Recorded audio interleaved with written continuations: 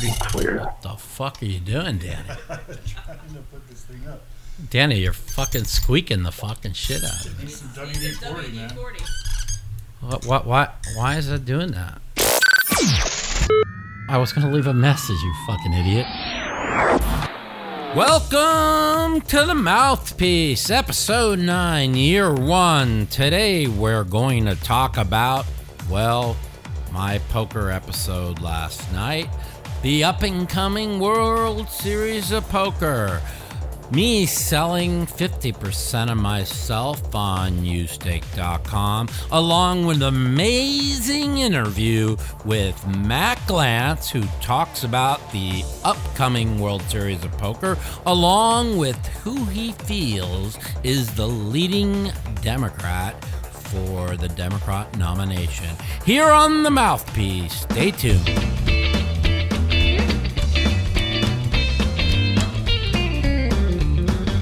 All right, welcome back to the Mouthpiece. Today we're going to talk about, yesterday there was a big game going at the Aria. It started as a 2-400 mix, went to 3-600 mix, went to 400-800 mix. Phil Helmuth, my man, he invited me to dinner. I went to dinner, and he said he'd stake me in this game. So we get there. There's no seats open. Eventually, a seat opened, and my good friend Phil, who was drinking a little bit, says, I want to take the seat. All right, Phil, you take the seat. I'll wait for somebody else to get it. So Phil gets in, and we're having a good time, showing everybody Blockers for Dummy videos that haven't seen it. It was pretty funny. They were all laughing their ass off. Everybody was drinking. This game was off the chain. And at the time, it was 3-600. So I'm on the sidelines, like salivating, because Phil was going to stick me in the game. And I'm like, God, this game is so good. I mean, the pain sitting on the sideline waiting to get in this game was painful. So finally, Elia Lesra gets up at about 1:15 a.m. After 2 hours sitting on the sideline, so I get a seat. I jump in the game. I basically sit down with 10,000, which this isn't much for a 4-800 game, but you know, it's I appreciate Phil giving me a shot, especially in a 4-800 game. And things have been, tough for me, as I've talked about in the past. So we get down to about 2,500, win a pot, win another pot, win another pot. Next thing you know, I got like 15 or 16,000 in front of me. It was pretty confident. I was playing really, really, really good. Then came this hand where I just check called number 3 and deuce 7 triple draw, and everybody couldn't even believe I check called. I said out loud, I shouldn't even call here, and I made it on the end, just because of the way the betting went. I let out the first draw when I made a deuce 3 6 7 draw. He raised in the 2-hole. And that made me think he was drawing smooth. So when I called and another 2 people called, I brick on the second draw. He bets. Other guy calls. I call. I draw 1. He stands pat. Now, I'm really, really worried here that he made a good 7, because I, from the draw, threw 8-9 away and kept 7 deuce 3. So with him having a 7 draw, that means the other guy in there had an 8 draw, which only leaves 2 8s in the deck. Now, he could have made an 8, but I didn't like it. So now I catch a 6 on the end. So I made a 5 on the end. I make deuce 3, 5, 6, 7. I check, he bets. The other guy calls. I said, God, I hate calling here. I said, I think I'm drawing dead. And I call, and he showed a wheel, and everybody's like, oh, how could you just call there? I would have lost so much more money. I go, that's why I'm Mike Madison, and you all are fucking idiots. But course, I've talked about it many times. I didn't get financially crippled because of my poker playing. I got financially crippled because of my injury, basically, and my sports betting over the years. But I recovered from that. It just sucks that I had this injury. But the good news was ended up playing 4 hours, pain-free, all night, no pain even in my foot, which was, to me, a very, very positive thing that came out of it. But anyways, I got back to 15,000. I get dealt ace 4, 5, 7 Badugi. And if for you out there don't know what Badugi is, that's 4 different suits. Best hand is 1, 2, 3, 4 different suits. But a 7-5 is probably going to win 9 out of 10 times. It gets raised, call a raise, I 3-bet, call. One guy takes 1, guy Hanks in the middle takes 2, and I'm Pat. Check, I bet. Other guy calls. Hanks checks raised after drawing 2. I 3-bet it. The other guy goes out. Hanks 4-bets it. I call. He pats. I pat. Now, he could have a 7. The chances of him drawing 2 to a perfect, wheel or a 6 are kind of doubtful. He also could have, he could have started ace deuce and hit a 3 and an 8. He bets. I call. He bets the river. I said to him, damn, Hanks, because Hanks respects me. He knows that I got a pretty big hand. And I call, and I said, he goes 7. I said, 7 what? Because I got a good one. And, of course, he had 7-5 deuce 3, and I had 7-5 for ace. That was the big pot that I lost. Let's see, we lose 16, about 5,000 in that pot. So that means he called a raise with like deuce 3 and drew 2. I don't think I've ever done that before. I always have to have like ace deuce or ace 3 to draw 2, but what do I know? Anyways, that was bad. That was really, really, really rough. So then the next hand, he raises again in Badugi. I looked down. I got 1, 2, 4, 9 Badugi made. I 3-bet it. I said, who lost the last one? He calls. He draws 1. I know he's drawn pretty smooth. I pat. Check. I bet. I go, I don't think you're going to beat this one, buddy. He goes, well, I hate to tell you, Mike, I just did. And he check raises me. Now, he's usually really honest with me. We're pretty tight. But I have a feeling that he thought I was kind of weak, and he might have made a 10 or even a bad 9. I should have 3-bet him right there. And then if he 4-bets me, now I know for sure I'm beat. But instead I just called the check raise, broke the 9, and drew to the 1, 2, 4. And I drew a nothing across spade. I was 33% for a wheel. But I think maybe I should have probably 4-bet him when he check raised me and said, I beat you again, Mike. Kind of rushed to it. So now I lose this hand, and now I got about 4,000 left in front of me. Then I got to about 3,600 after a couple of antes off in stud 8 or better. On the bring in with a 3. Everybody folds to him with a 7.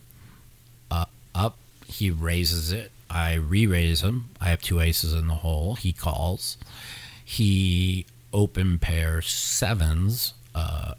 I open pair 3s, and it looks like when I 3-bet him when he raised with a 7 that I probably got like ace deuce 3 suited or ace for 3 4 suited. So when the pairs 3s and he pairs 7s, he's gonna bet every time. So he bets, I call. 5th street, I catch a 4. He catches like I don't know, a baby card, and he bets, and I raise, and he re-raises me all in, and he says I have 3 7s. I said, really? And now I catch a deuce, so my board is ace 3 3 deuce 4. So I scoop with an ace, I scoop with a 3, I scoop with a 5, and I get half with a 6 7 or 8. and it's about a $8,700 pot. And I hit a 4 across 9 of spades, and I went broke after 4 hours. But, I lasted 4 hours on, on 10,000 in a 4 and 800 game. Got down to 3, built up to 15,000, and just ran pretty bad. I thought for not playing for almost 2 months, I was like seeing through the cards. Now, this happens to me a lot when I take time off. So I've been telling people for a long time, I recommend when they run bad for a long time to, when they come back, it's amazing how you see through the cards and every decision. Like even the hand that I check called and I wanted to fold with 7-6, 5 deuce 3 and triple draw, I just knew I was beat. It's just so bizarre. Like even the 7-5 I had in Badoogie, I wanted to fold. I just felt my gut told me I was beaten. Oh, you can't fold that, Mike. What are you talking about? And I'm just like I always talk about basic math. They all talk about no limit and bullshit. And I'm like, I was born with a sense, an extra sense. And when I could look at somebody or I feel something, it's always right. And my gut told me in that, even when I had the 7-5 in the Badoogie, that I was beat. But, you just can't fold a 7. They are right. You can't really fold a 7-5, a good 7-5 in Badoogie.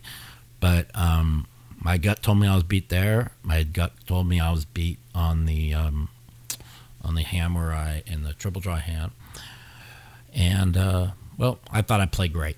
And that's all you can really do. And, 10,000 is, 10, 11, 12 big bets. So it's not that much. It's like a peanut in a 4 and 800 game. So I was happy for the opportunity, and I could have played more. He would have put me in more. I just felt after 3 hours of playing, one of the guys in the game who was kind of the live ones said he's only going to play like another 20 minutes. And I just didn't want to, get buried for Phil. So I said, listen, if I can't win with aces up and aces and threes and a wheel draw any part of the pot, it's probably not my night. So I actually quit, and even though I was kind of down on the way home, I was also kind of happy. I felt I played really good, and the most important part of it is I was paying 3. So with that in mind, for all you out there that don't know, I am selling 50% of myself on YouStake.com. I feel that I'm going to have a big World Series. The last 2 years, people don't even realize it. So if you want, you can look up the stats yourself. I have played 37 events. I have cashed 15 with 5 final tables, including 3 10K final tables, 4 10K final tables, and I got 14th in the triple draw last year, where I was 3-1 chip lead on the field with 16 to go. And then I do the 4-handed tables, and the other 2 had the 5-handed tables with 14 to go. I'm sorry. And I made like 8-7, 8-6, 8-5, and lost every single hand. And somehow I went from 3-1 chip leader to out 14th last year. So it was pretty kind of depressing, especially after finishing 6th the year before. I really had my eyes set on going farther in that tournament. But for all you out there, go to YouStake.com and buy pieces. I mean, these 10Ks. I'm putting up half. I'm selling half. Financially, I'm not in the greatest shape, but I am determined to win a bracelet this year. And there hasn't been anybody really that's probably had back-to-back years without winning a bracelet as big as I've had the last 2 years. And that's with me being in severe pain. So check out my packages. I gave out a fan appreciation package to all my 1500s. I sold 10%. I think they're already sold out, unfortunately. I sold 10% of my 1500s. I did sell I'm selling like 20% or 30% of my 25s or 3000s just for the fans also. But it's important that I get in these 10Ks and I sell half myself. So most of them are marked up around 1.3, a couple are 1.2.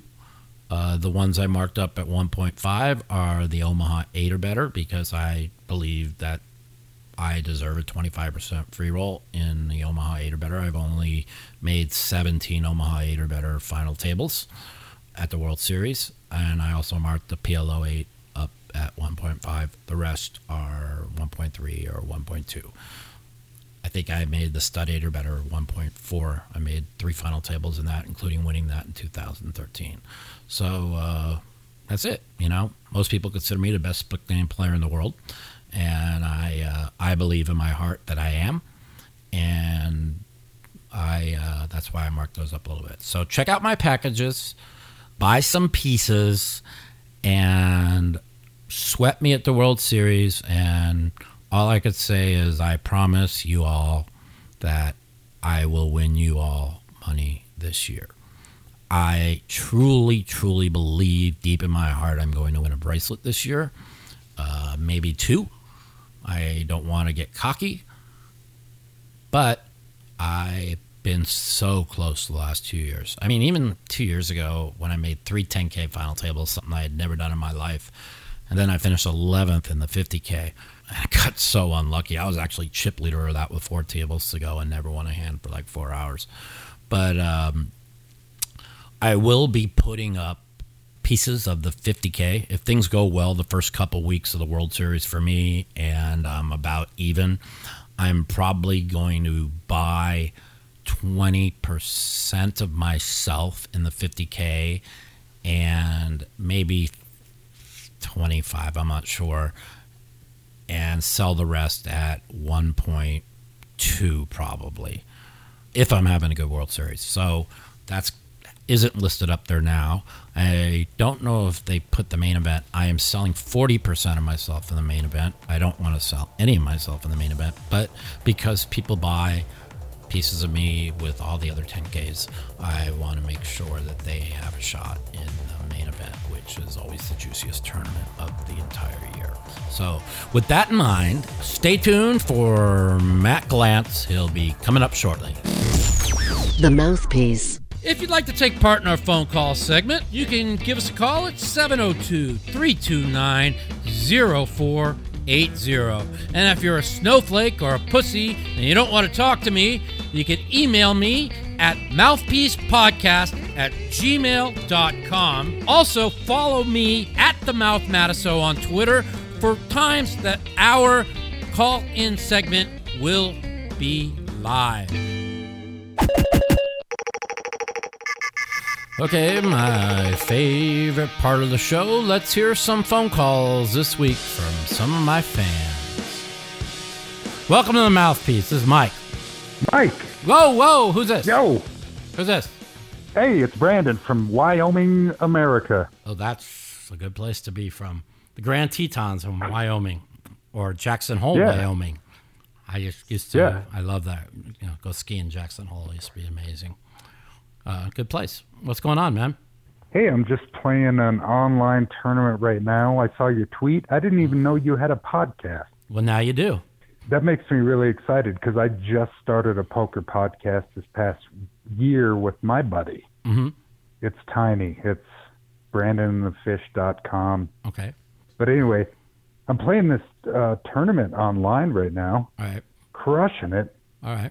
And I'm a tiny stakes poker player, but so it's big time for me, buddy. We'll fucking win the motherfucker. That's what I'm talking about. Come on, man. Let me get you jacked up. Win that motherfucker. Win that motherfucker. There you go. Matt of motherfucking South. That's right. Now you got it. Not only do I have my podcast, but I have my video vlogs coming out, and I'll be doing video vlogs from the World Series of Poker, the entire World Series of Poker. So those are going to be very funny to watch.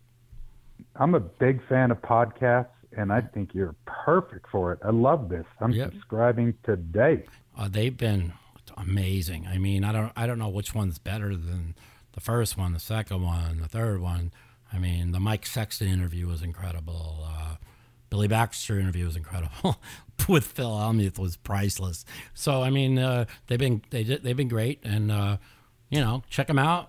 Give me a good rating. Tell me what you think, and call in next time we're taking some phone calls. Say hello. Yeah, I will for sure, buddy. I'm glad you have a podcast, and I'm definitely tuning in. You got it, man. Take care. Yeah, you too. All right. Bye-bye. All right, bye. Yo, welcome to the Mouthpiece. This is Mike. Hey, what's going on, Mike? Yeah, who's this?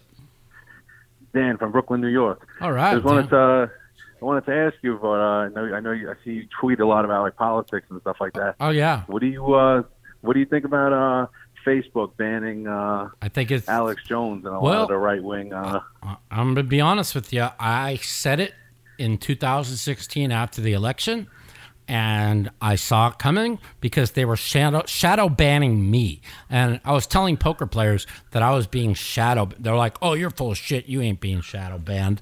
And sure enough, I knew I was.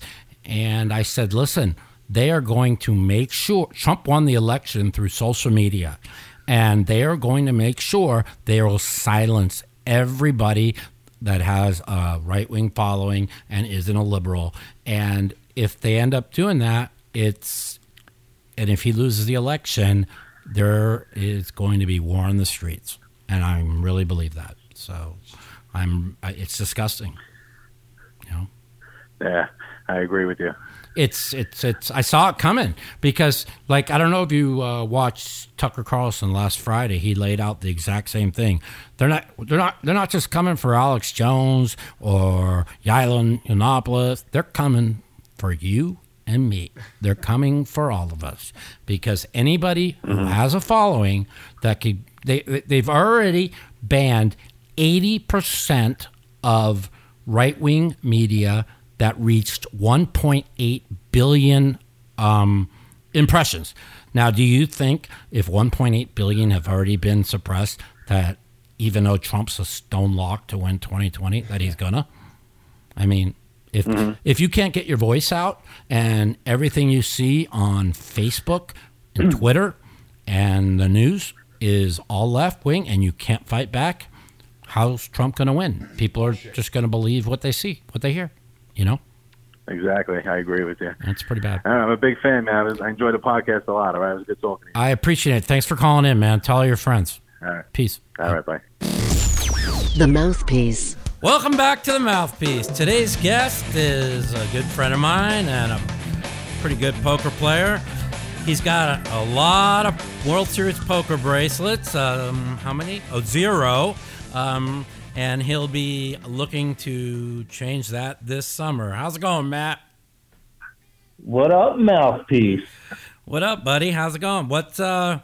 You excited for the World Series?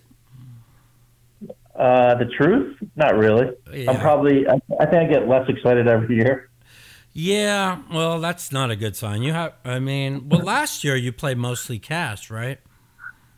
Yeah, I mostly play cash, and when the games aren't good, then I'll go over to the Rio and play whatever's available. But I do try to play all the 10K mixed game events. That's not good. You got to, if you're not excited, you can't win tournaments unless you want to be there. You know that. And I don't know.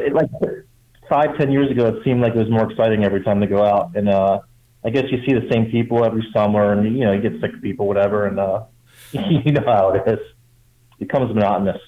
I kind of like the 10K mixed games because it kind of reminds me of the days at the Horseshoe where it was like a big family get together and you get, it's the same people. So you get to make fun of people. And one thing people out there don't know you might be a bigger ball buster than me. I think you are. And yeah, totally agree. When we play the 10Ks, it's kind of fun. It is more like a family atmosphere, and everybody knows each other, so it makes it fun that way. I agree with you there. I just like busting balls and talking shit. I know you like to do it, and in the no limit events, you really can't do that. You want to make people have a fun atmosphere, and you want to treat them good and. So you can't really do that, but I kind of enjoy that. It's true. In high stakes mixed games, I always thought part of my job was being an entertainer. Right, me too. And you can do that in the high stakes mixed games, but imagine trying to do that in a high stakes no limit game or a pillow game. people want to concentrate. People want to put their head down, panic, and figure out what's going on. So it doesn't really work well. Same thing with no limit tournaments. But in the high stakes mixed game tournaments, you can do a little bit of that too. So everybody knows my annex and your annex. We have a good time when we're together. Right. Absolutely. And I do agree with Daniel where it comes to, people don't want to just have people at tables with headsets on, a hoodie on, sunglasses that don't say a word, which I agree. But you have to, try and be friendly and be fun at the table. But like you said, no limit hold'em requires so much more focus than like the mixed games. You agree there, right? Yeah, because you could lose your whole stack. You're everything you bought in for the day in no limit in any hand. But when you're playing a mixed game, you're playing limited bets style. So, if you lose one hand, it's not the end of the world. You could win the next hand and get all your money back, and it kind of makes the atmosphere a lot more fun, and people are willing to joke around and have a good time. Right. We pretty much know everyone. Maybe the ones we don't, after about 10 minutes, we pretty much get an idea how they play, and so we can have a lot more fun there. And mixed games, even though I do believe it requires more skill than no limit hold'em, it is a game that in the different games, once you've pretty much mastered them, which I feel both of us have, it's kind of like riding a bike. Would you agree there? Well, everything about both of us mastering those games. I haven't mastered any games, but you're a lot more accomplished than me. You've won a lot of bracelets. You're Mike Matusow, but me, I'm just regular. I'm a grinder, average poker player. Pretty decent in each game, but not even close to mastering any game. So I'll always strive to get better. Well, that's good. I wish I could put the time in to strive to get better. I mean, a lot of these people are, they play 12-hour days, 7 days a week, but I don't know. I just, with what I've gone through, my injuries and stuff, it's kind of hard for me to put the hours in now, but I try my best to play my best all the time. It's pretty much all you can do, It's interesting you say that. A lot of poker players felt from day one of poker that it's their job to, get better at the game and the skills, the game theory optimal side of the game, right? The skill sets involved, and that was always part of my focus. But I learned early on, and I'm talking I guess I started playing poker full-time in 2004, and I think I learned early on, probably 2005, that part of being a professional poker player is being an entertainer, and really wanting the recreational players, to want to play with you. Right. So that was always a big focus for me, as much as the fundamentals of the game. Absolutely. And that has really served me well. I've been playing in a lot of private and semi-private games for years. I think there's a lot of pros that hate playing with me, right? And for good reason. I don't give them a hard time a lot of times, but I can't think of one recreational player that doesn't really enjoy playing with me. I get phone calls all the time, get on text group chats, and they just enjoy playing with me, and there's a reason. I mean, I just try to be a gentleman and try to have fun, and I know they're there for enjoyment. They're not there. They're not professionals. I'm not there trying to make a living, so they're there for entertainment. If you understand that, it goes a long way in poker world. I agree. I'm able to play in a lot of home games that 99% of pros wouldn't be allowed, because of the fact that I make them laugh and I put a smile on their face. Even though they know I play tight, I also, I bust balls against like a JRB, or I just try and put a smile and make people laugh, and I could get away with getting into some private games, even though I don't give that much action, where most people that get put in private games or get in, they got to be an action type player. So, that's you also have a big advantage over someone like me, because you're a big time celebrity, top, whatever, I don't know, top 5, top 10, top 20 poker celebrity. So people want you in those private games. They want to be able to tell their friends, Mike Matusow's coming over. It's a big draw for any game. So, that's a big draw for you. I never really realized that till I played in a charity poker event last Friday, and they were like in awe, like, oh, I only dreamed of playing with Mike Matusow, and that this is the greatest day of my life, and I was having so much fun with them, and I didn't really realize how much it meant to some people until that tournament. You know, I try and make things as best as I can. I mean, you've known me for a long time. You know, I got a heart of gold, and I care about everybody. So, you know, that's I just try my best. You know, it's funny. I remember meeting you probably 2005 and thinking, "Wow, this is Mike Matusow. You know, famous guy, famous poker player. Pretty cool to meet him, ever." And you were like the friendliest guy. You know, he treated me like we were just two guys, you know, talking to shit at a poker table, and you always made everyone feel really comfortable, and I admire that about you. Thanks, Paul. And it was really like a sobering experience. You know, I knew a lot of pros back then, but a lot of guys, I don't want to mention names, but there were a lot of guys who were both friends with me now that were dicks to me or sort of condescending when they didn't know who I was, or, you know, I wasn't playing the highest stakes at that time. And, right. You know, I don't get any of that now, but I remember how it was then. It was really, it was a humbling experience to me. And you know, it was fun. And then, you know, we got to be good friends probably a year or two later. And, right. You know, I realized you were a jerk off just like me. So, you know, exactly. we got a relationship since then. I am a jerk off like you. You know, I tell people all the time I love playing with Matt, and I like when he busts balls. I said the only thing I say is I'm like, the only difference between me and you is like when we're playing 400, 800, and they get 20,000 loser, I back off. You never back. You never back off.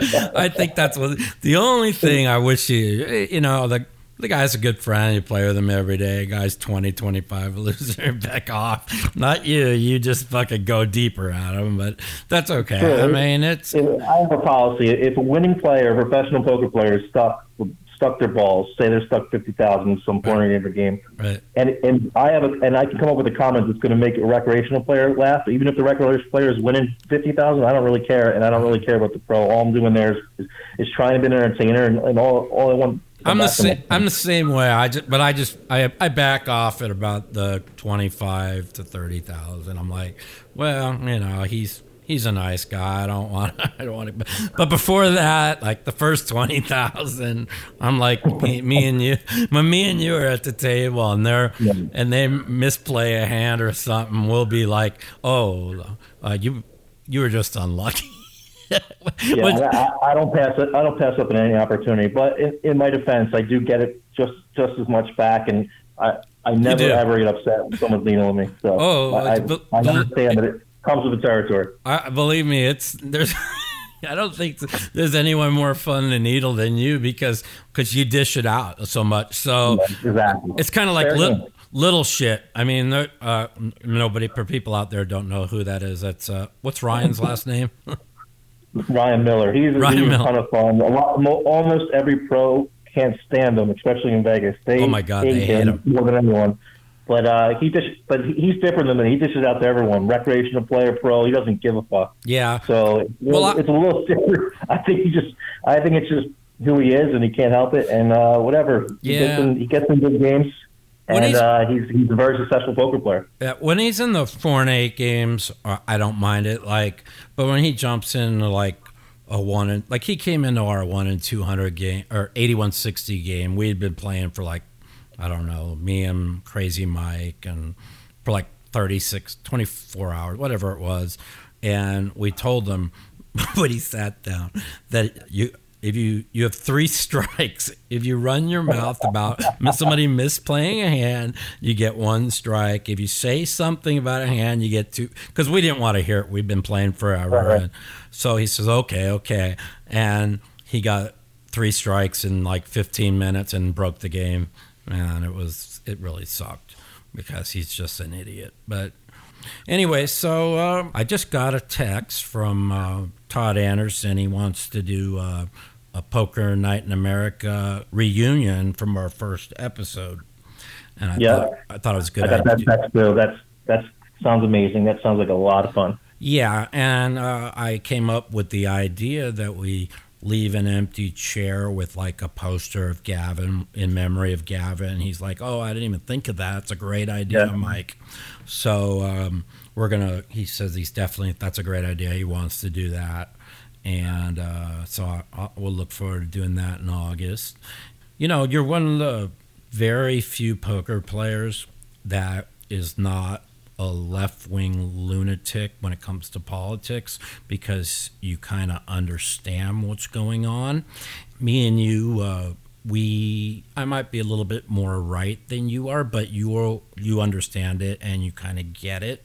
This show is mostly poker, but we are going to talk politics like once a month, and especially with I can't believe how crazy it's getting already with the 2020 elections, like almost a year and a half away, and it's already getting nasty. You can go ahead and tell my listeners, who you like, and then we can talk about things from there. Well, I am very left-leaning, liberal in also almost all social policies. Mm-hmm.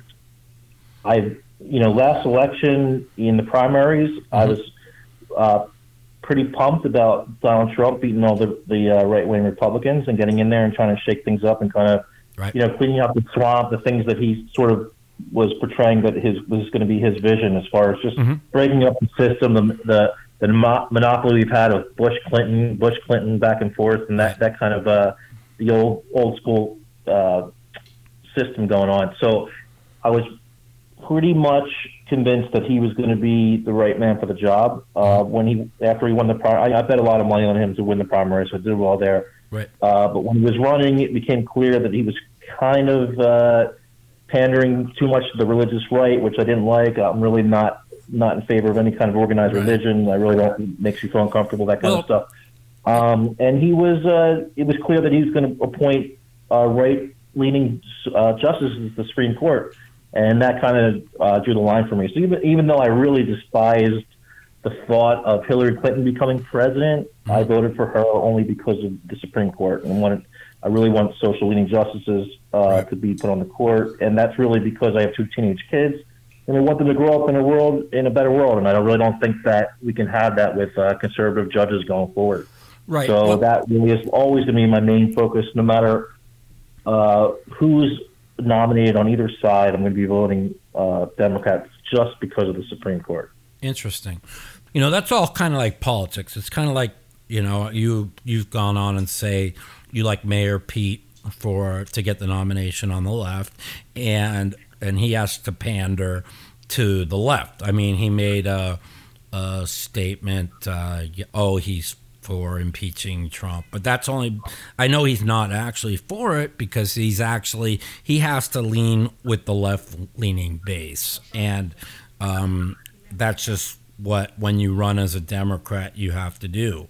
The right's going to come out and bash him just like the left comes out and bashes Trump, but somewhere in between, what kind of the truth is. I mean, how evil our media is, and it's something I want to talk to you more about, to our listeners, a lot of pokerers that don't understand how sick our media really is. Why don't you give them an idea?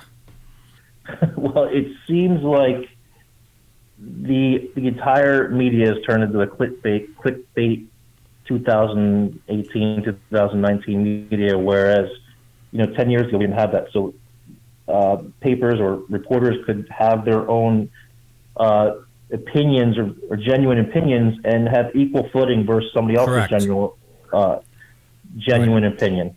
But in today's world, it seems impossible.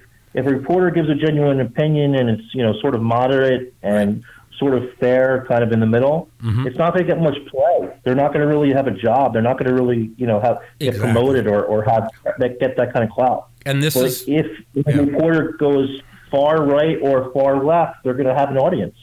Right. So it creates a dynamic where it's impossible to get sort of I don't know if it's the fairest information or the cleanest information, but you're going to get we're all exposed to extremes on both sides. Exactly. And it creates a huge problem in the media, and that's when when Donald Trump says the media is unfair, or the left says the Fox is unfair, it's all the same thing. And you hear people say it's a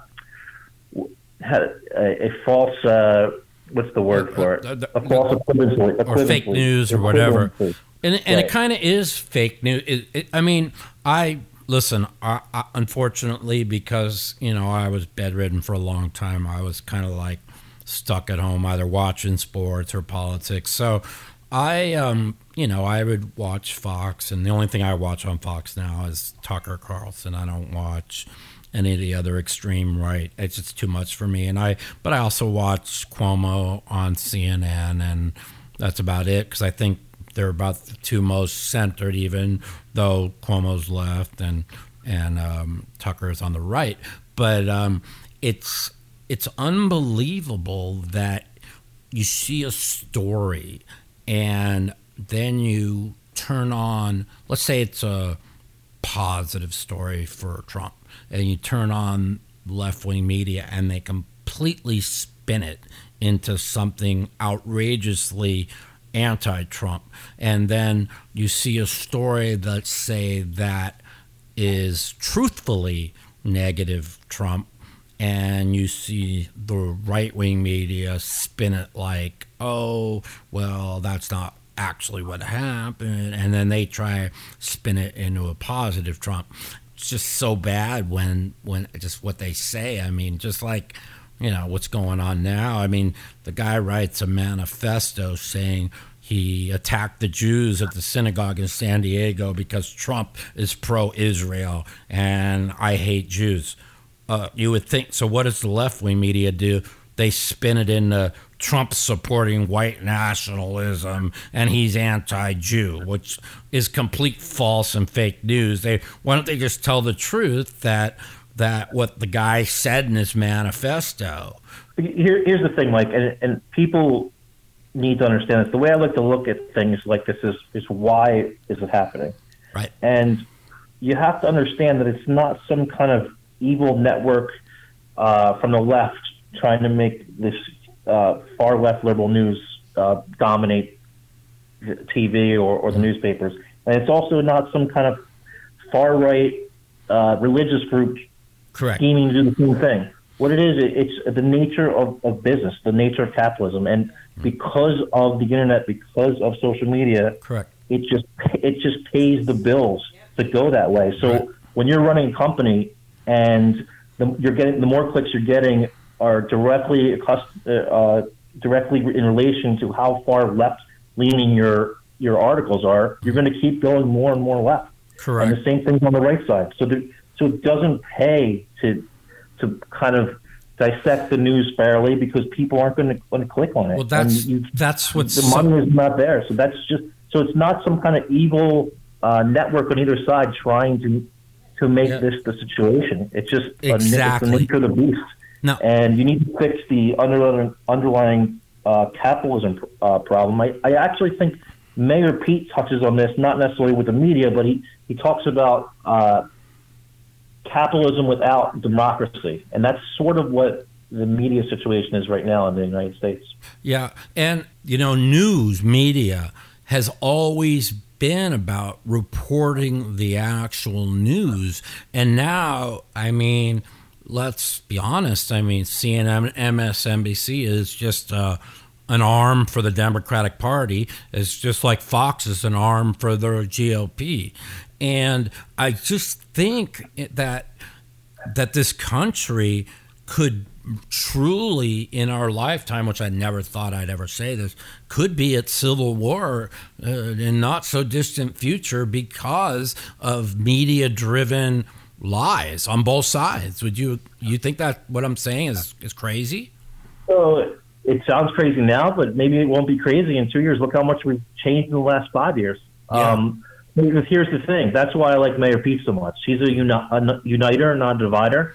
Mm-hmm. And every Republican candidate, Trump is on the Republican side, but every other Democratic candidate, maybe except Andrew Yang, who's sort of like Mayor Pete in this regard. But every other candidate is pretty much a divider and not a uniter. They don't want to hear from the other side. They just want to keep vilifying the other side and keep going more and more left.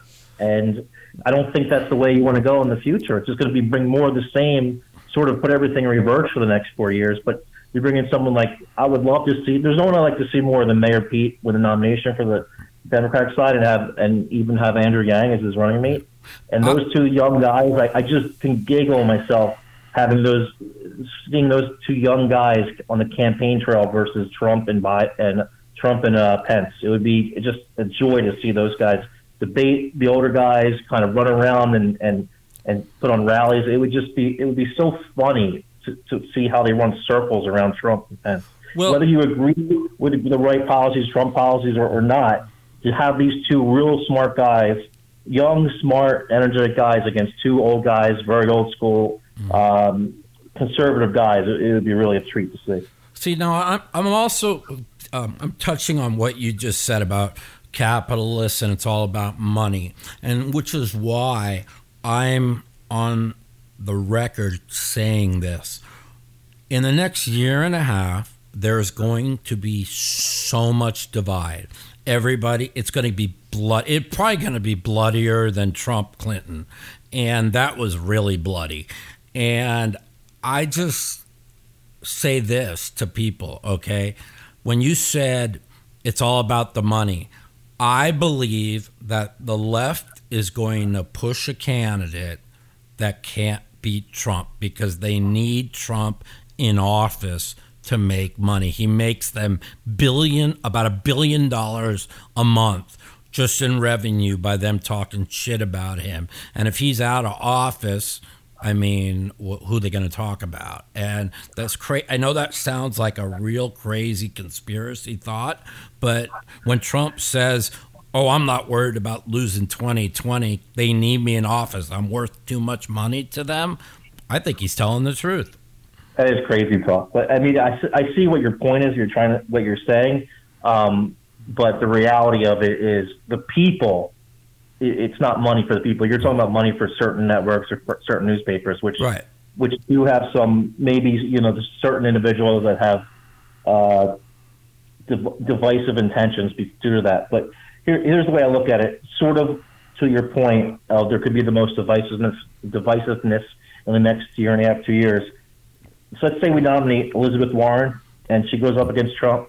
Now you're looking at max divisiveness in the country. Right. Just max mayhem, exactly what you're talking about. Well, if you put up somebody like Andrew Yang or Mayor Pete, who really don't want to go after the other side, they really just want to improve the country by putting new ideas to work and sort of figuring things out as we go along to get to the place we want to be. Mm-hmm. That's like minimum divisiveness. And you run, let's say you run Mayor Pete versus Trump. It might be divisiveness from Trump, and it's going to cost them, but Mayor Pete's not going to go down that route. I think Trump knows, because Pete is a gay man, and I know that shouldn't make a difference, but he will be he will not go as hard on a Mayor Pete than he would on anyone else, especially the crazy leftists that are running. I've told you this more than once, and I'm on the record to say the only one I would vote for would be Tulsi Gabbard. I really like her. She's very unifying. She comes out right after the Mueller report and said, we should all be happy that our president didn't collude with Russia, instead of all being upset about the report coming out that he didn't collude with Russia, and that we should put it behind us and try and move the country forward.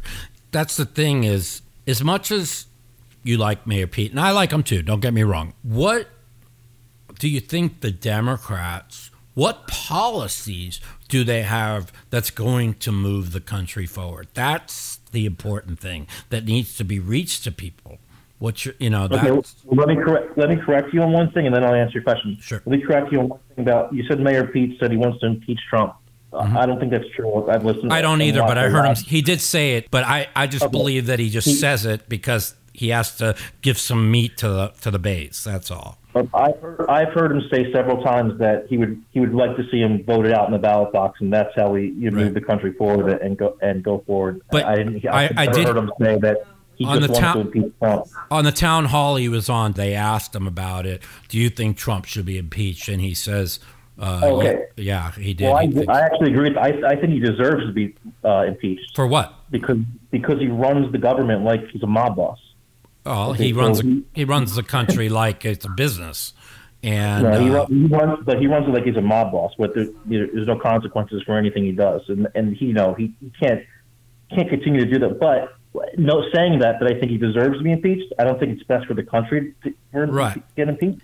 Well, that's the thing. It's best for the Democrats to run on him getting impeached at this state. I think it just hurts them. So I think the best way to do it is just to vote him out of office and just sort of try to unify the country and move forward with progressive policies, but really just try to bring everyone together and just vote him out of office. Listen, I'm still pro-Trump, but there's a lot of things that really upset me about Trump. I mean, I really believed that when he got in office, he'd be much more presidential. I thought he had way bigger chance of bringing the country together than Hillary did. And I still believe that. I mean, she's out there just saying crazy shit to the day. So I'll never apologize for taking Trump over Hillary ever, because she's just an evil person. You know, I could understand people on the left, like, being offended by a lot of the things he said. If I was left leaning, I would be just incensed by half the things he says. So, you know, I do understand that, but I also understand that the more they attack Trump and lie, the stronger they make his base. If they didn't figure that out by 2016, you would think they would figure it out now. What's your opinion on that? I mean, that's obvious, but I don't think they can help themselves. Yeah, they can't. It's just human nature. Yeah. But here's the thing. I believe that he deserves to get impeached. I do not want him to get impeached, if that makes sense. But let me answer your question. You asked what policies in the left do I really like. Yeah. So, like, the most important policy for 2020 is probably going to be healthcare. Where everyone's saying Medicare for all, that kind of stuff. I think every Democratic candidate is saying Medicare for all, except for Pete. You know what Pete's saying? Because Pete's a thinker. You have solutions. Pete's saying he wants to move towards a single-payer healthcare system, but that's in the long run. He proposes implementing a public option on the Obamacare marketplace first. Right. And he calls this not Medicare for all, but Medicare for all who want it. Okay? And right. what that means is he's going to make it as an option on the Obamacare marketplace. So anyone can choose it, anyone who wants to, but there's still going to be private insurers.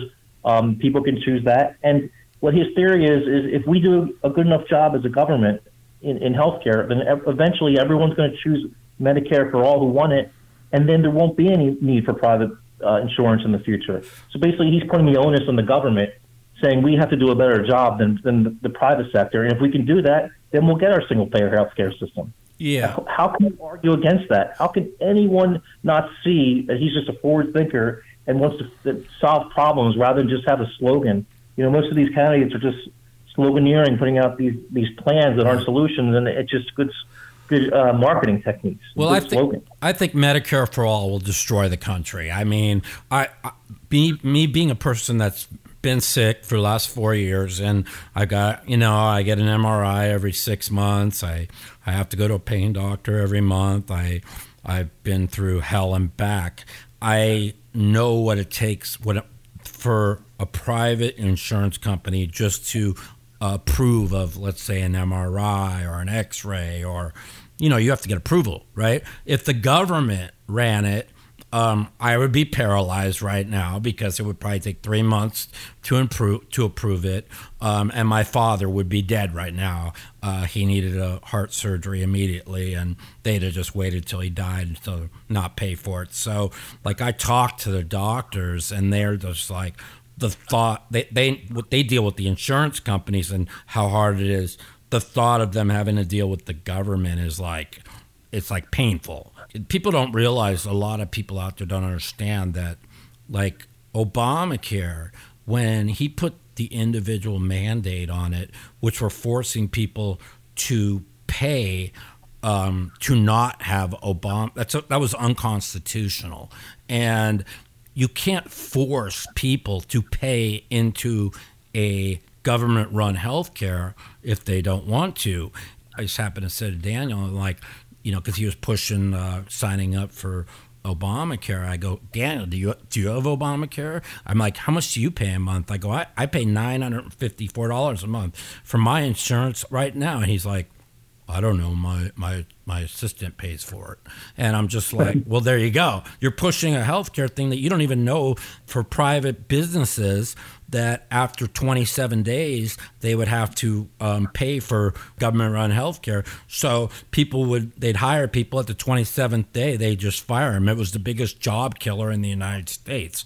I would rather see them, hey, you want Obamacare, the Affordable Care Act, you pay into it if you want it. If you don't want it, you get your private health care, which is kind of what you're kind of saying about Mayor Pete was saying. If Sounds you want like you agree 100% with Mayor Pete. Right. So that's just how I lean. I also, lean like as far as guns go. I'm an anti-gun person, but I understand people with the Second Amendment. I believe that everybody should have the right to own a pistol and a shotgun if they want to hunt. Of course, I'm anti-hunting, but that's just the way I am. But they can't go out and think they're going to take people's guns that have, AR-15s or whatever they have in their gun closet, and that's just not going to fly. Those are just slogans. That's what I'm telling you. Those aren't plans. When Swalwell or Warren says that, they're not well thought out plans. They're slogans. They're getting votes, and they don't really have any kind of solutions with regards to those situations. And that's what pretty much what Mayor Pete says. He says, look, I don't have all the answers.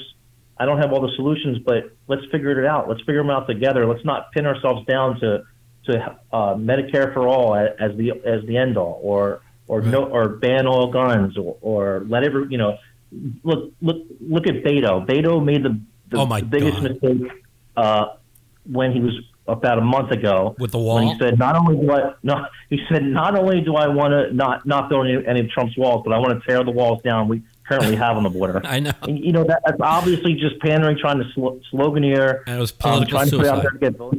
It makes no sense whatsoever. And ever since then, he's been kind of a joke. Right. So yeah, they make these kind of comments because they're kind of fighting with each other to go farther and farther left. Right. And they're not really reaching for solutions. They're reaching for validity among the far left. Right. And hopefully that doesn't take shape. Hopefully someone like Yang or Buttigieg gets in there. I think Biden can beat Trump, but I don't know. But I know this. He's everything that all the Bushes and the Clintons stood for. And when you see social media or you see the CNNs or the Foxes, they're always pushing the fringe on the right or the fringe on the left.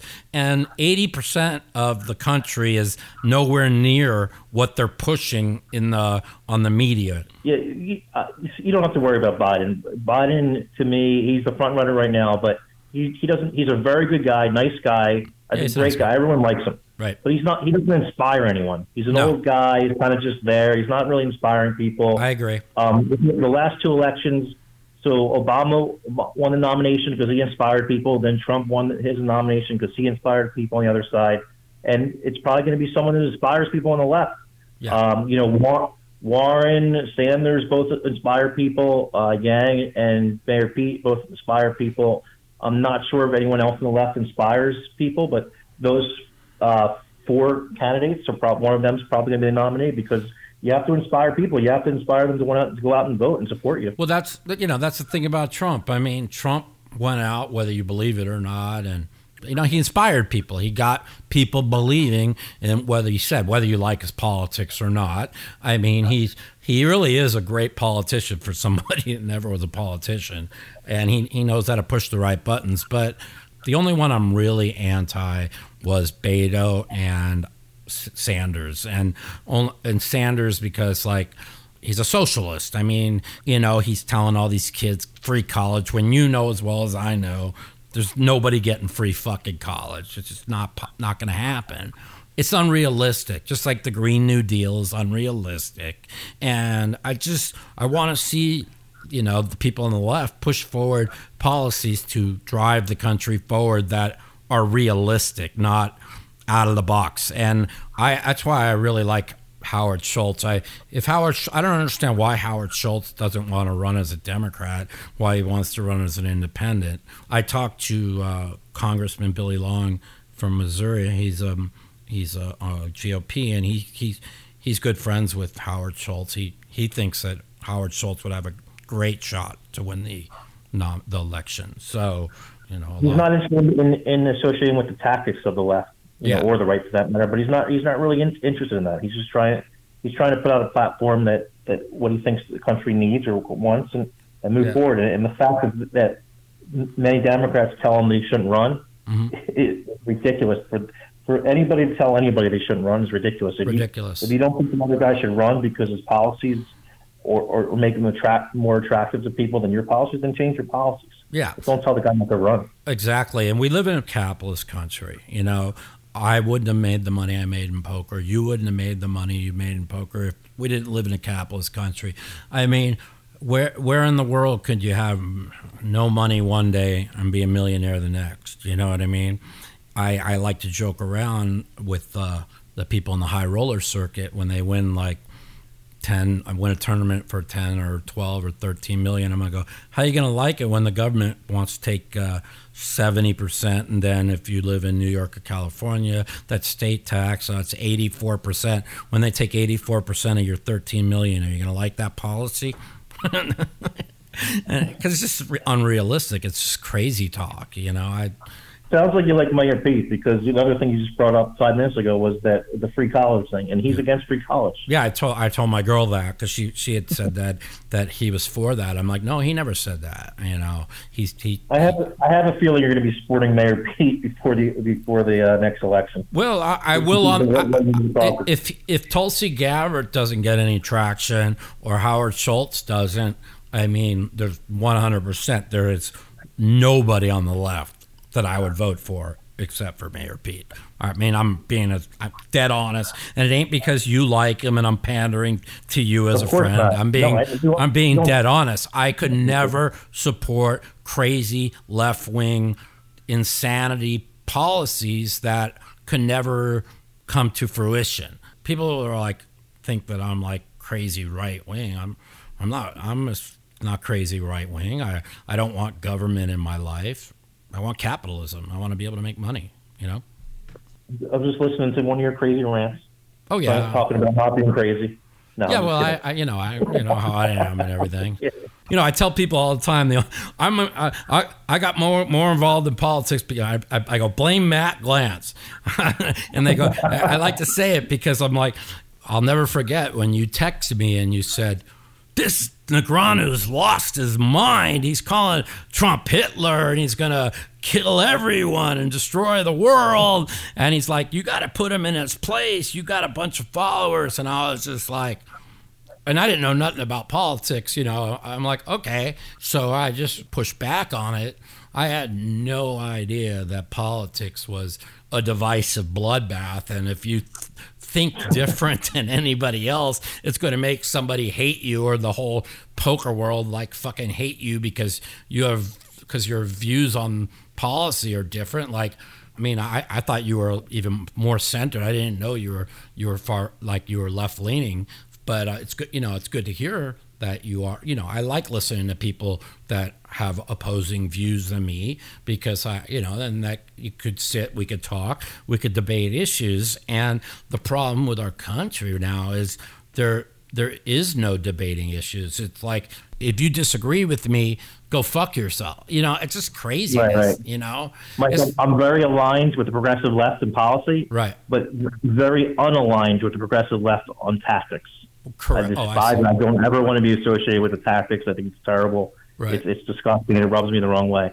Yeah. And in defense of Daniel, what you were talking about before, yeah, he wasn't the only poker players saying that Trump was Hitler. Right. There was a lot of poker players right before the election that saying Trump was Hitler. Right. And I remember at the time, even though I was voting for Hillary, there's no way you could, in your right mind, you could kind of equate Trump or Trump's presidency to anything that Hitler did. Right. And I tell people this all the time. It's like, as someone like me who's Jewish, and I'm not religious Jew, but I practice, I'm not a good Jew, but I'm I'm an average Jew, you know. I'm not a good Jew. You know, and when people go out and they start saying Hitler, what they're doing is they're discouraging of what Hitler did, and they're trying to rub it under the mat. Like, people, you know, what Hitler did is the most insane thing that was ever done in the history of the world.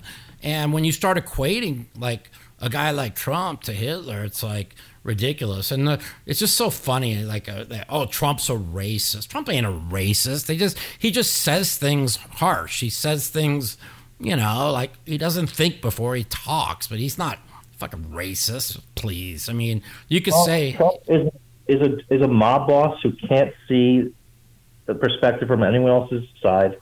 He's a child. He's petulant. I agree. He's all these things, but it's so far from Hitler. Yeah. I'm not trying to say Trump's a good guy in any way. He's a real bad Listen, guy. he's I have no problem saying that Trump's probably a piece of shit, because all politicians are a piece of shit. That's just the way I look at it. Anyways, so you work, you represent what, Sugar House, is it called? No, not anymore. I spent 3 years from 2012 to 15 with the Parks Casino. Right. That's not outside of Philly. And then I spent from after that 2015 to the end of last year, 2018, with Rush Street Gaming, which owned Poker Night America. That's where most people know me from. Right. And 4 casinos in New York, Chicago, Philly, and Pittsburgh. Oh, okay. And, so you're not doing anything right now, huh? I did not renew after 2018. Okay. So I am just playing poker now, kind of sort of like semi-retired. Oh, I like that. And how are your kids doing? Good? We're getting big? So 2 healthy, thriving teenagers. I'm very, very fortunate. Oh, that's good to hear. That's real good to hear. All right. Well, Matt. I just want to say I love the Mouthpiece. Oh, thanks, buddy. And I I wish you the best. I see your podcast is killing it. Yeah. You keep moving up the ranks. I know anything you'll do, you'll be successful in. So I really, I'm glad I'm one of your first guests in the Mouthpiece, and always remember that. And hopefully a year down the road, I'll be on again. Listen, I appreciate it, you know, and I respect anybody who has a left-leaning view at all times on politics. I want to hear what they have to say. The thought process of somebody not being my friend over a political view is unbelievable. I couldn't even. I mean, would you have ever thought? I mean, let's even that your policies are left. Could you have ever thought in this country that if somebody wore a "Make America Great Again" hat, that they could be attacked as being racist because they're pro-Trump? I mean, that happens every day. Absurd. It's absurd. Completely absurd. But let's end on a happy note and look forward to August, having the reunion of the first ever Poker Night in America. Yeah. That's where you made the show famous, and I think you also made Sean Dean famous on that one. Where he slow rolled you with quad fives. When he winked at me and I knew it was up, that was one of the best moments in poker. So look forward to rehashing that in August. All right, Matt. Well, it's really good talking to you. It's been great conversation, and I appreciate you coming on the Mouthpiece, and can't wait to talk to you and catch up at the World Series. See you in a month, buddy. You got it, buddy. Take care. Bye. The Mouthpiece. I hope you all enjoyed episode 9 and look forward to special episode 10, which is going to be tomorrow, which will be all the phone calls that were called in for my giveaway, where I gave away 1% of my 10K buy-ins this year at the World Series. And if you called in, you know how much fun we had. We'll see you next week on The Mouthpiece.